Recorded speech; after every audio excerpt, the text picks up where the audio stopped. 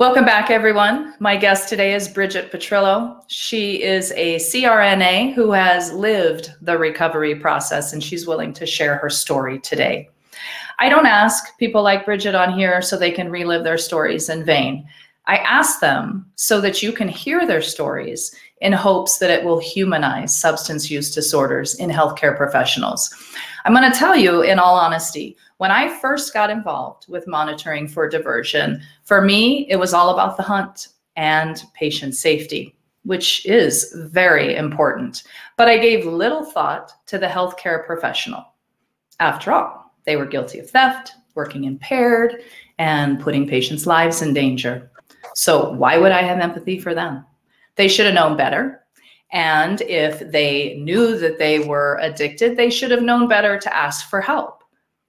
Now, I'm still concerned about patient safety, but I am much more empathetic toward the healthcare professional after speaking with people, learning more about the disease. And that is why I invite people like Bridget to the podcast.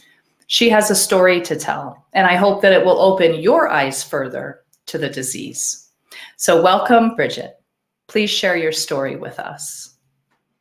Hi, Terry. Hi, everyone. Thank you so much for giving me this opportunity. I'm really flattered after listening to many of your podcasts.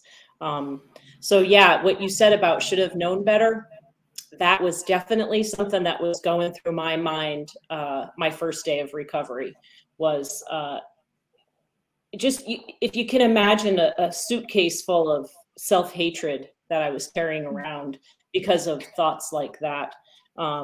I had no idea that becoming a drug addict was an occupational hazard of the job of working in anesthesia. And I really thought that people who were drug addicts were morally inept, that it was a choice.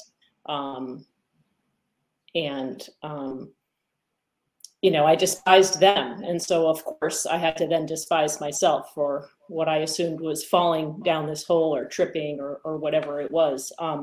Like many other anesthesia providers, I sustained an injury.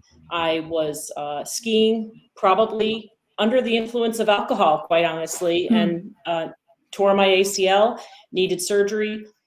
Back in the 90s, they were giving out oxys like they were candy. And even if they hadn't, it was just very quickly after that that I became addicted to the feeling. Sure, like I've listened to other podcasts and other people describe, I mean, the medicine took the pain away, but it more made me feel normal. It took away a lot of my anxiety and initially, it gave me more energy. I got really, revitalized from it. And I felt, more even to have those medicines. And, I likely went back to work too early. I was Superwoman, and I thought, my job can't live without me. And there's always a shortage of healthcare providers anywhere, at any time. Everybody says, oh, there's such a shortage right now. I have never worked in medicine that there hasn't been a shortage of staff, right? Always a shortage. I had this perfect storm, I like to call it. I had a family history of alcoholism and mental illness. I had a grandfather who died of alcoholism. I had a job that put me at risk, and then I had this exposure, right? So that's my perfect storm. And then in addition to the job, which is your expertise, is that the medical management by the pharmacy and the hospital was very loose as far as the waste record keeping. It was incredibly loose. And so it made it that much easier for me to take the leftover waste. Instead of putting it in the garbage, it was a clear liquid that was witnessed. Okay, here you go. And then I could take that because I was in so much pain. I was in emotional pain and physical pain. I told myself it was physical pain, but in many years of retrospect, I know that it was emotional pain that I was in. And this was 24 years ago. So my date of sobriety is 1/27/99. Congratulations on that. That's great. Now, was it the hospital that finally said something to you, or was it someone else that confronted you that ended up your journey of recovery? It was my coworkers. It was my very best friend was a perfusionist that I worked with. It was an anesthesia tech that was in recovery from alcoholism. It was 2 other nurse anesthetists. And they, I was unique. I don't know whether I was unique, but I was blessed. Let's just say I was blessed. My friends and family knew each other. My friends would come for Christmas. They knew my family. They had their phone numbers. I have a sister who's a little bit older than me, but we would pal around with my friends. And so they all knew each other. And so they were able to collaborate and hire an interventional doctor, and then they had an intervention. So at 5 a.m. on 127.99, I had 8 people show up at my house and say, we have a bed for you. We're going to take you to treatment, because they realized that the hospital and the administration wasn't doing anything to help me. They absolutely knew. They didn't know what to do. And my friends didn't know what to do, but they figured it out. And so they got me help. They packed a bag for me. They watched me take a shower. They, just like in the movies, I didn't want to go. One of the moments I like to discuss when I tell my story at AA meetings is I'm sitting there in Connecticut it's January, it's cold, it's probably snow on the ground, it's probably 30 degrees, and I'm in my pajamas, and there's a sliding glass door behind me, and my family is in front of me, and they're reading the letters just like they do on TV and telling me, the facts. And I'm thinking to myself, I could run out this back door and I could run down the Boston Post Road and nobody will ever know. And I wanted to run so badly. And yet, because my brain had been hijacked, I don't know what made me stay there, but that's what I thought, that to solve my problem, I could run out the sliding glass door in my bare feet, in my pajamas, and walk down the road and be done with them. And so instead, I got in the car with them and drove to a treatment facility, and I stayed there for 2 weeks. Then I did intensive outpatient for 8 weeks, and then counseling and NA and AA. Okay. So a couple of things that you talked about. So it was friends and family. They saw a change in you, I'm guessing. And those that were at the bedside with you were watching that change, in addition to social interactions. And so that's important, right? That's a lot of what we need to look for.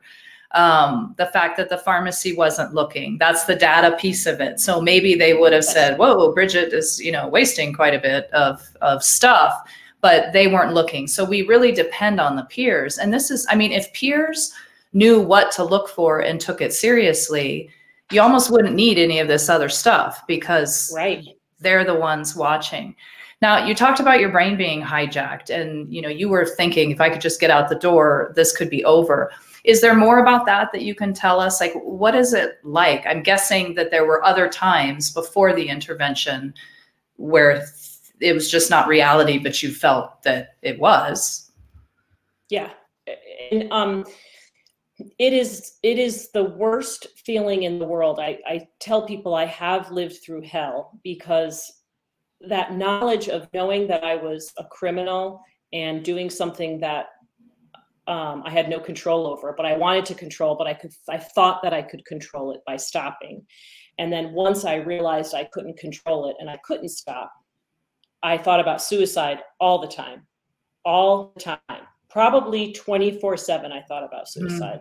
And being in the anesthesia business, we have access to incredible amounts of strong drugs that I could do that. So, I was really holding on to that was going to be my answer.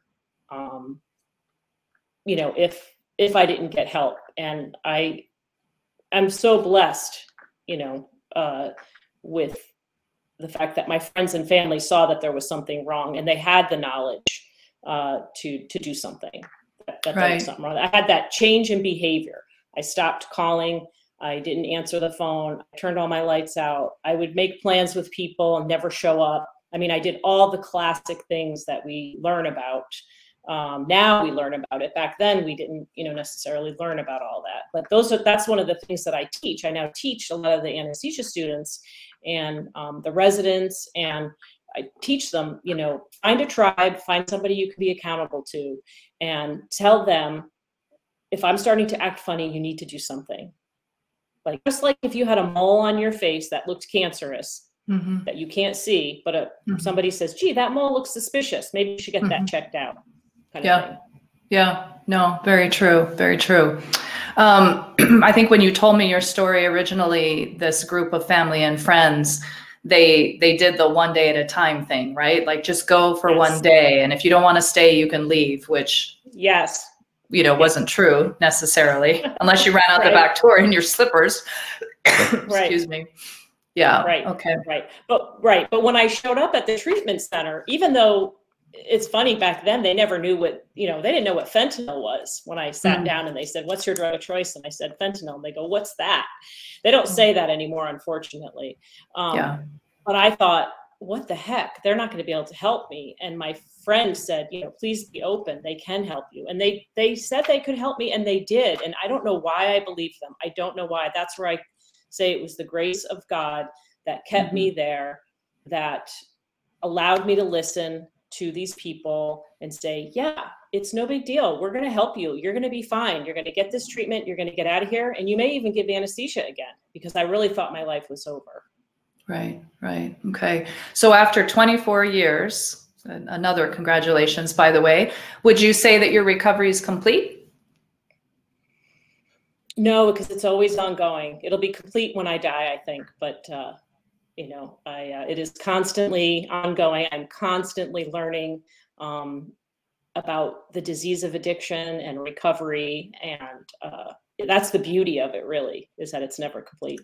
Okay. And you still attend meetings and you're involved in those types of things? Okay. Yes, I enjoy going to meetings. I have worked all of the 12 steps. I sponsor people. I have a sponsor. I'm involved in the American Association of Nurse Anesthetists, their peer support network. We have a group called Anesthetists in Recovery. We call ourselves AIR. I'm also involved in IDAA, which is the International Doctors of Alcoholics Anonymous. They have meetings, they have conferences, and I am part of those groups. And so that keeps me learning and helping other people. And the thing about helping other people, I can't tell my sponsee to, don't drink, go to meetings, do your meditation, do your prayer, make amends, work all the steps. I can't tell them to do that if I'm not doing it myself. Sure. So, yeah, that makes sense. So you're back in the OR. There are those who feel very strongly that people should not go back into the OR specifically because it is so dangerous and you have a lot of autonomy. You've got all those meds right there in front of you. Obviously, you are a success story, but there are some that say don't even take the chance because the risk of relapse and potentially death is so high. So what are your thoughts on that? Yes. And not only that, it's the patient safety thing, like you said. So, I believe that I believe people are entitled to their opinion and based on their experience. And I have seen more people succeed than not succeed in going back to the head of bed. However, I would never be able to do this unless I was firmly grounded in recovery. So, and I didn't have the support of, at the time, my counselor. So when I left my treatment center that day in February, 2 weeks after the intervention, I said, I'm never going back to anesthesia and I am never going back to that hospital. And my counselor said, well, one day at a time, why don't you see what happens? And my road got very narrow for what was good for me. So I can speak for me. I know that my recovery is the most important thing in my life. I will always put my recovery before my job. And I will, I know the warning signs for, impending relapse. And I have people who support me and I can talk to about that. And I don't trust myself. I don't trust my future self in that way. So I can really only speak for myself and know that this is my path, and this is a God-given path for me. And when people ask if they should go back to anesthesia, I say, well, that's going to be up to you. I mean, I gave anesthesia for 4 years before I became a drug addict. So I have a history of giving anesthesia without diverting drugs. And I know that a lot of the literature says if you're a resident or a student, and you have a problem, and maybe this isn't the right career for you because you're early enough, and it's early enough in your life and your training that you can change places. It's easier for a resident, I think, than a nurse anesthesia student, because anesthesia for advanced nursing is so specific. I can't just go do some other kind of advanced nursing. I need a whole other degree. Whereas, Sure. a resident is already but they can go get another residency. But I can't speak for other people. I can say that it is possible if somebody is grounded in recovery, and that is the most important thing. And I can't work at every single hospital. I can't work in all the settings that are available. I need to be in a place where they're comfortable having me, that they're keeping an eye on me. And where I work right now, they test the waste. It's the best system possible at the Mayo Clinic that, we test the waste. They're very strict on monitoring our usage. So, it's really hard for me to say, but I can tell you it's possible. To recover and to work. And, I'm a really good resource to have, because if there's a problem, come find me. I'll tell you whether I think that these are signs of something. And also I can sit in the room with that provider and say, hey, look, I've been where you are. This is how I got help, and I'm back giving anesthesia. So I can offer, and I've been involved in those situations where I've had to sit with another CRNA and a supervisor and do an intervention. And, Right. I think that that's a gift that I can give to the place where I work. Absolutely. Yeah. Again, you've touched on several things. I guess it's one of the big things is knowing your limits and being honest with yourself. Only the self can know whether you're being honest, right? So somebody could be saying, nope, I'm ready, I'm grounded, I'm in my recovery, but they know they're not quite there. And there's nothing we can do about that, right? So you really do have to be very, very honest with yourself. Maybe in the future you could get back, but right now you're just truly not ready. You've got more healing to do. So people need to be honest with themselves. But I think you've also touched on something which is important, and it's a message that I'm trying to get out there too. And that is that culture of, we accept you, we'll work with you, because what that does for the facility is once that word is out, then others know that. And if someone else has a problem, they could come to you in confidence and, hey, what do I do? Or like you said, you're involved in those interview interactions with suspicious diversion cases, and you can share your story and give them some hope, which is extremely important for those confrontations with people. So I think those are all fantastic things. Yes. What do you think is a good approach to bringing somebody back to work? I mean, how do you combine the monitoring without reminding them on a daily basis what their past was? Or is it good to remind them on a daily basis because that helps keep them, potentially more on the straight and narrow? What kind of reintegration process do you think works best? Well, first, I don't need a reminder from anyone that I'm in recovery. I start out my day every day with a gratitude for being alive and sober. Okay. And I was very blessed. So I did actually go back to the hospital where I had diverted from 3 years after, 3 years sober. I went back to work there, okay. 3.5 years. And they were very amazing. So I was under contract with the Board of Nursing. And so my job could say, okay, well, we know that the Board of Nursing is monitoring you. I'm getting urine drug screens, which I think are extremely important. They said, gee, it's not a good idea for you to work overtime. Don't take call. Don't work overtime. Let's just start you out at 40 hours a week. regular shifts, like not night shift or anything like that. So my job could say, okay, well, we know that the Board of Nursing has you covered. We're just going to keep an eye on you like we would any other employee. We'll do monthly reports. Your counselor will check in with us. We'll check in with your counselor. They had each other's phone numbers. They could check in. So it was very friendly. I had people who knew my story who would also keep an eye on me. And, the Board of Nursing asked me before they granted me my license back, I had lost everything and I had to gain it back. But they said, well, how will we know? How will your coworkers know if you relapse? I said, they're going to know in a minute, because that's the way this disease is. I just knew that if I relapsed, I would live a day. And so I had people keeping an eye on me. So like a recovery friendly workplace is really important. It's important for there to be non-judgmental people to say, hey, how you doing? Gee, I noticed that you called in sick last week. Is everything okay? Did you go to a meeting? Are you going to meetings? That kind of thing. Somebody who kind of understands. And then to have, judgment-free work zone. And, maybe people did judge me when I came back. But when I did come back, I got a lot of hugs from people, and they said, we're so happy you're back. We're so glad that you're okay. We thought you had bulimia. We thought you had cancer. We thought, a million things. They were just, welcomed me with open arms, telling me that. And here's the other crazy thing. The hospital said they were sorry. They're like, hey, we're really sorry about what we did, and we've changed everything.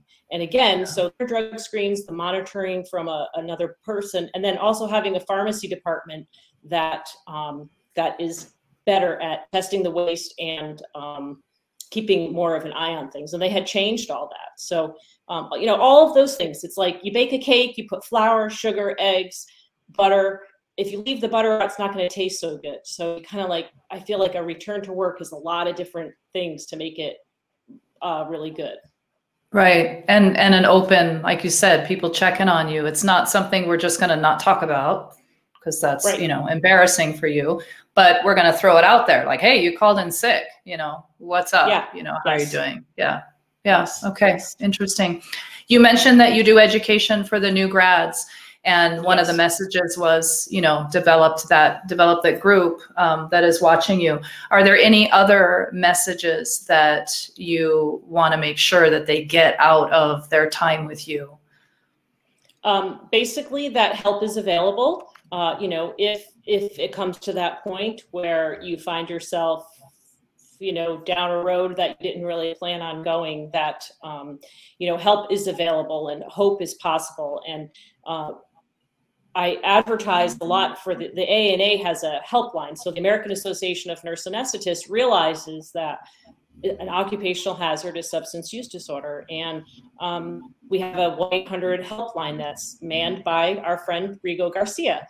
And and he's a good friend of mine. And they monitor, they take those phone calls, and they help people get an evaluation for getting help. So that's one of the things I tell the students. I even tell the anesthesia residents, the doctors, like, yeah, this is a CRNA helpline, but you can call it too. And if you're an x-ray tech or you have a family member, you can call that number too. And it's confidential. And that's the thing that's very important about that moment of like clarity where you might want to get help and you're not sure. And I remember that, like, I wanted to protect my anonymity so much. Now it's less important to me, but that anonymity, that confidentiality, it's like, it feels so important at the time. And like, I want to get my job back. I don't want to be reported. I don't want to go to jail. I have a family. I have all this, like, yes, it's all possible. And it sucks at the moment, but it's possible. And I also just teach them, keep an eye on your brothers and sisters, like keep an eye on your tribe. If you notice, like, there's a lamb outside that's a big analogy, the sheep and there's a sheep or a lamb heading for the cliff. It's like, go get that person, bring them back, and you'll feel better about yourself if you take care of people. We're nurses. We like to take care of people. Even doctors, we all like to take care of people. We want people to do well. And so keep an eye on your brothers and sisters.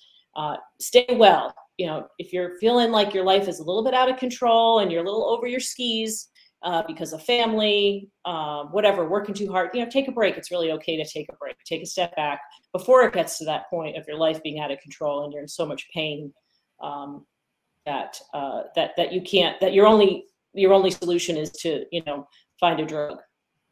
Right. Yeah. All good points. I do know that procedural areas and the OR, the staff are very much a team and very dedicated to each other. So much so that an outsider coming in to observe or potentially to do an audit on something and workflows, they don't like it. It's like, what are you doing? I mean, they can be a little bit hostile, right? Because it's we don't need you. We got this. This is our place. But I think adding on to that is the message that substance use disorders are there and diversion is real, and that's fine. Look after each other. That's fantastic. But you have to also know when to speak up and when to do something. You're not protecting your colleague by not saying anything, right? It's that team thing needs to take a different look when there is a concern. Continue to be a team, but know that you need to speak up and say something. For sure. Yes. Having that conversation and not having it be like in the old days, we used to say cancer, used to have to whisper cancer. And I really hope that someday we don't have to whisper, drug addiction or diversion or any of those things, that it's a reality and it's ugly. And, if you see something, do something, that's also one of our mottos at the AANA. It will reveal itself eventually. And what we don't want is for somebody to be found in the bathroom overdosed or dead. Exactly. We don't want it. Yeah. And I think another takeaway from this conversation for me is for facilities, in addition to whatever they're doing, which, hopefully they're monitoring and doing all these things, as you said, you were enabled to some extent, right? Mm-hmm. Putting out the resource information for if somebody has that moment of, okay, this is it, I got to do something. So those places where they can go and still keep their anonymity and report themselves and talk to somebody. And at that moment, if you have a moment of clarity of I need help, but you don't know where to go, that moment could pass pretty quickly and maybe not come for a long time. But if that number is front and center and quickly available to you, then, you might take advantage of it in that moment that you have that clarity. Yeah, absolutely. 100%. And, to have somebody on the other line who says, yeah, I've been where you have, and I'm human. And, it's unfortunate that this is how my life has turned out. I didn't choose necessarily. I never said when I wanted to become a nurse anesthetist that I wanted to become a drug addict. I never said that. I never believed it, not in a million years. I probably would have bet millions of dollars to the opposite. And, for that. So yeah, I do appreciate you bringing the human side to a lot of these stories. Yeah, well, I think it's important, definitely, and it helps us. Is there anything that you think can be said by those who haven't been there in a confrontation of somebody, of essentially a stranger, or if the manager is in the room that has some relationship with them? And I'm sure it's different for each person depending on where they are in their denial or, the process. But is there any particular message you think that should be incorporated into every confrontation with somebody that we suspect that something is going on? And, we're not friends, family, that type of thing. We're doing our job. We've spotted something and we're confronting. I think I hated myself so much at that moment of my intervention. And, even somebody telling me they loved me was so painful, and I didn't believe it because I had been hijacked. But somebody did say to me, you're worth it. This is worth it. You are a worthy human being and you're worth getting the help, and that help is possible and help is available. I think those are the key things. Okay. In talking to somebody, that getting help is worth it. And my best friend, who was 8.5 months pregnant in the intervention, said to me, I don't care if you never talk to me again. I don't care if you hate me for the rest of your life and my life, but you are going to get help today. And that was really powerful, that she was willing to put that on the line. So I think even a stranger or an employer or a supervisor, if they're willing to put something out there on the line, whether it's take care of the flight to get to treatment, or give them the time off, or say, we're going to keep your benefits for you, because that, financial worries are enormous, and it's so tied up. Our addiction is so tied up in our disease. So, but really and truly, you're worth it. You are 100% worth getting help. Okay. I like that. All right. Thank you for these excellent takeaways, Bridget. And thank you for being willing to come and share your story. I really appreciate it. Thank you, Terry. Thanks for taking the time to search me out. And have a really happy New Year, by the way. Yes. Thank you. You too. All right. You have a great rest of your day. Thank you.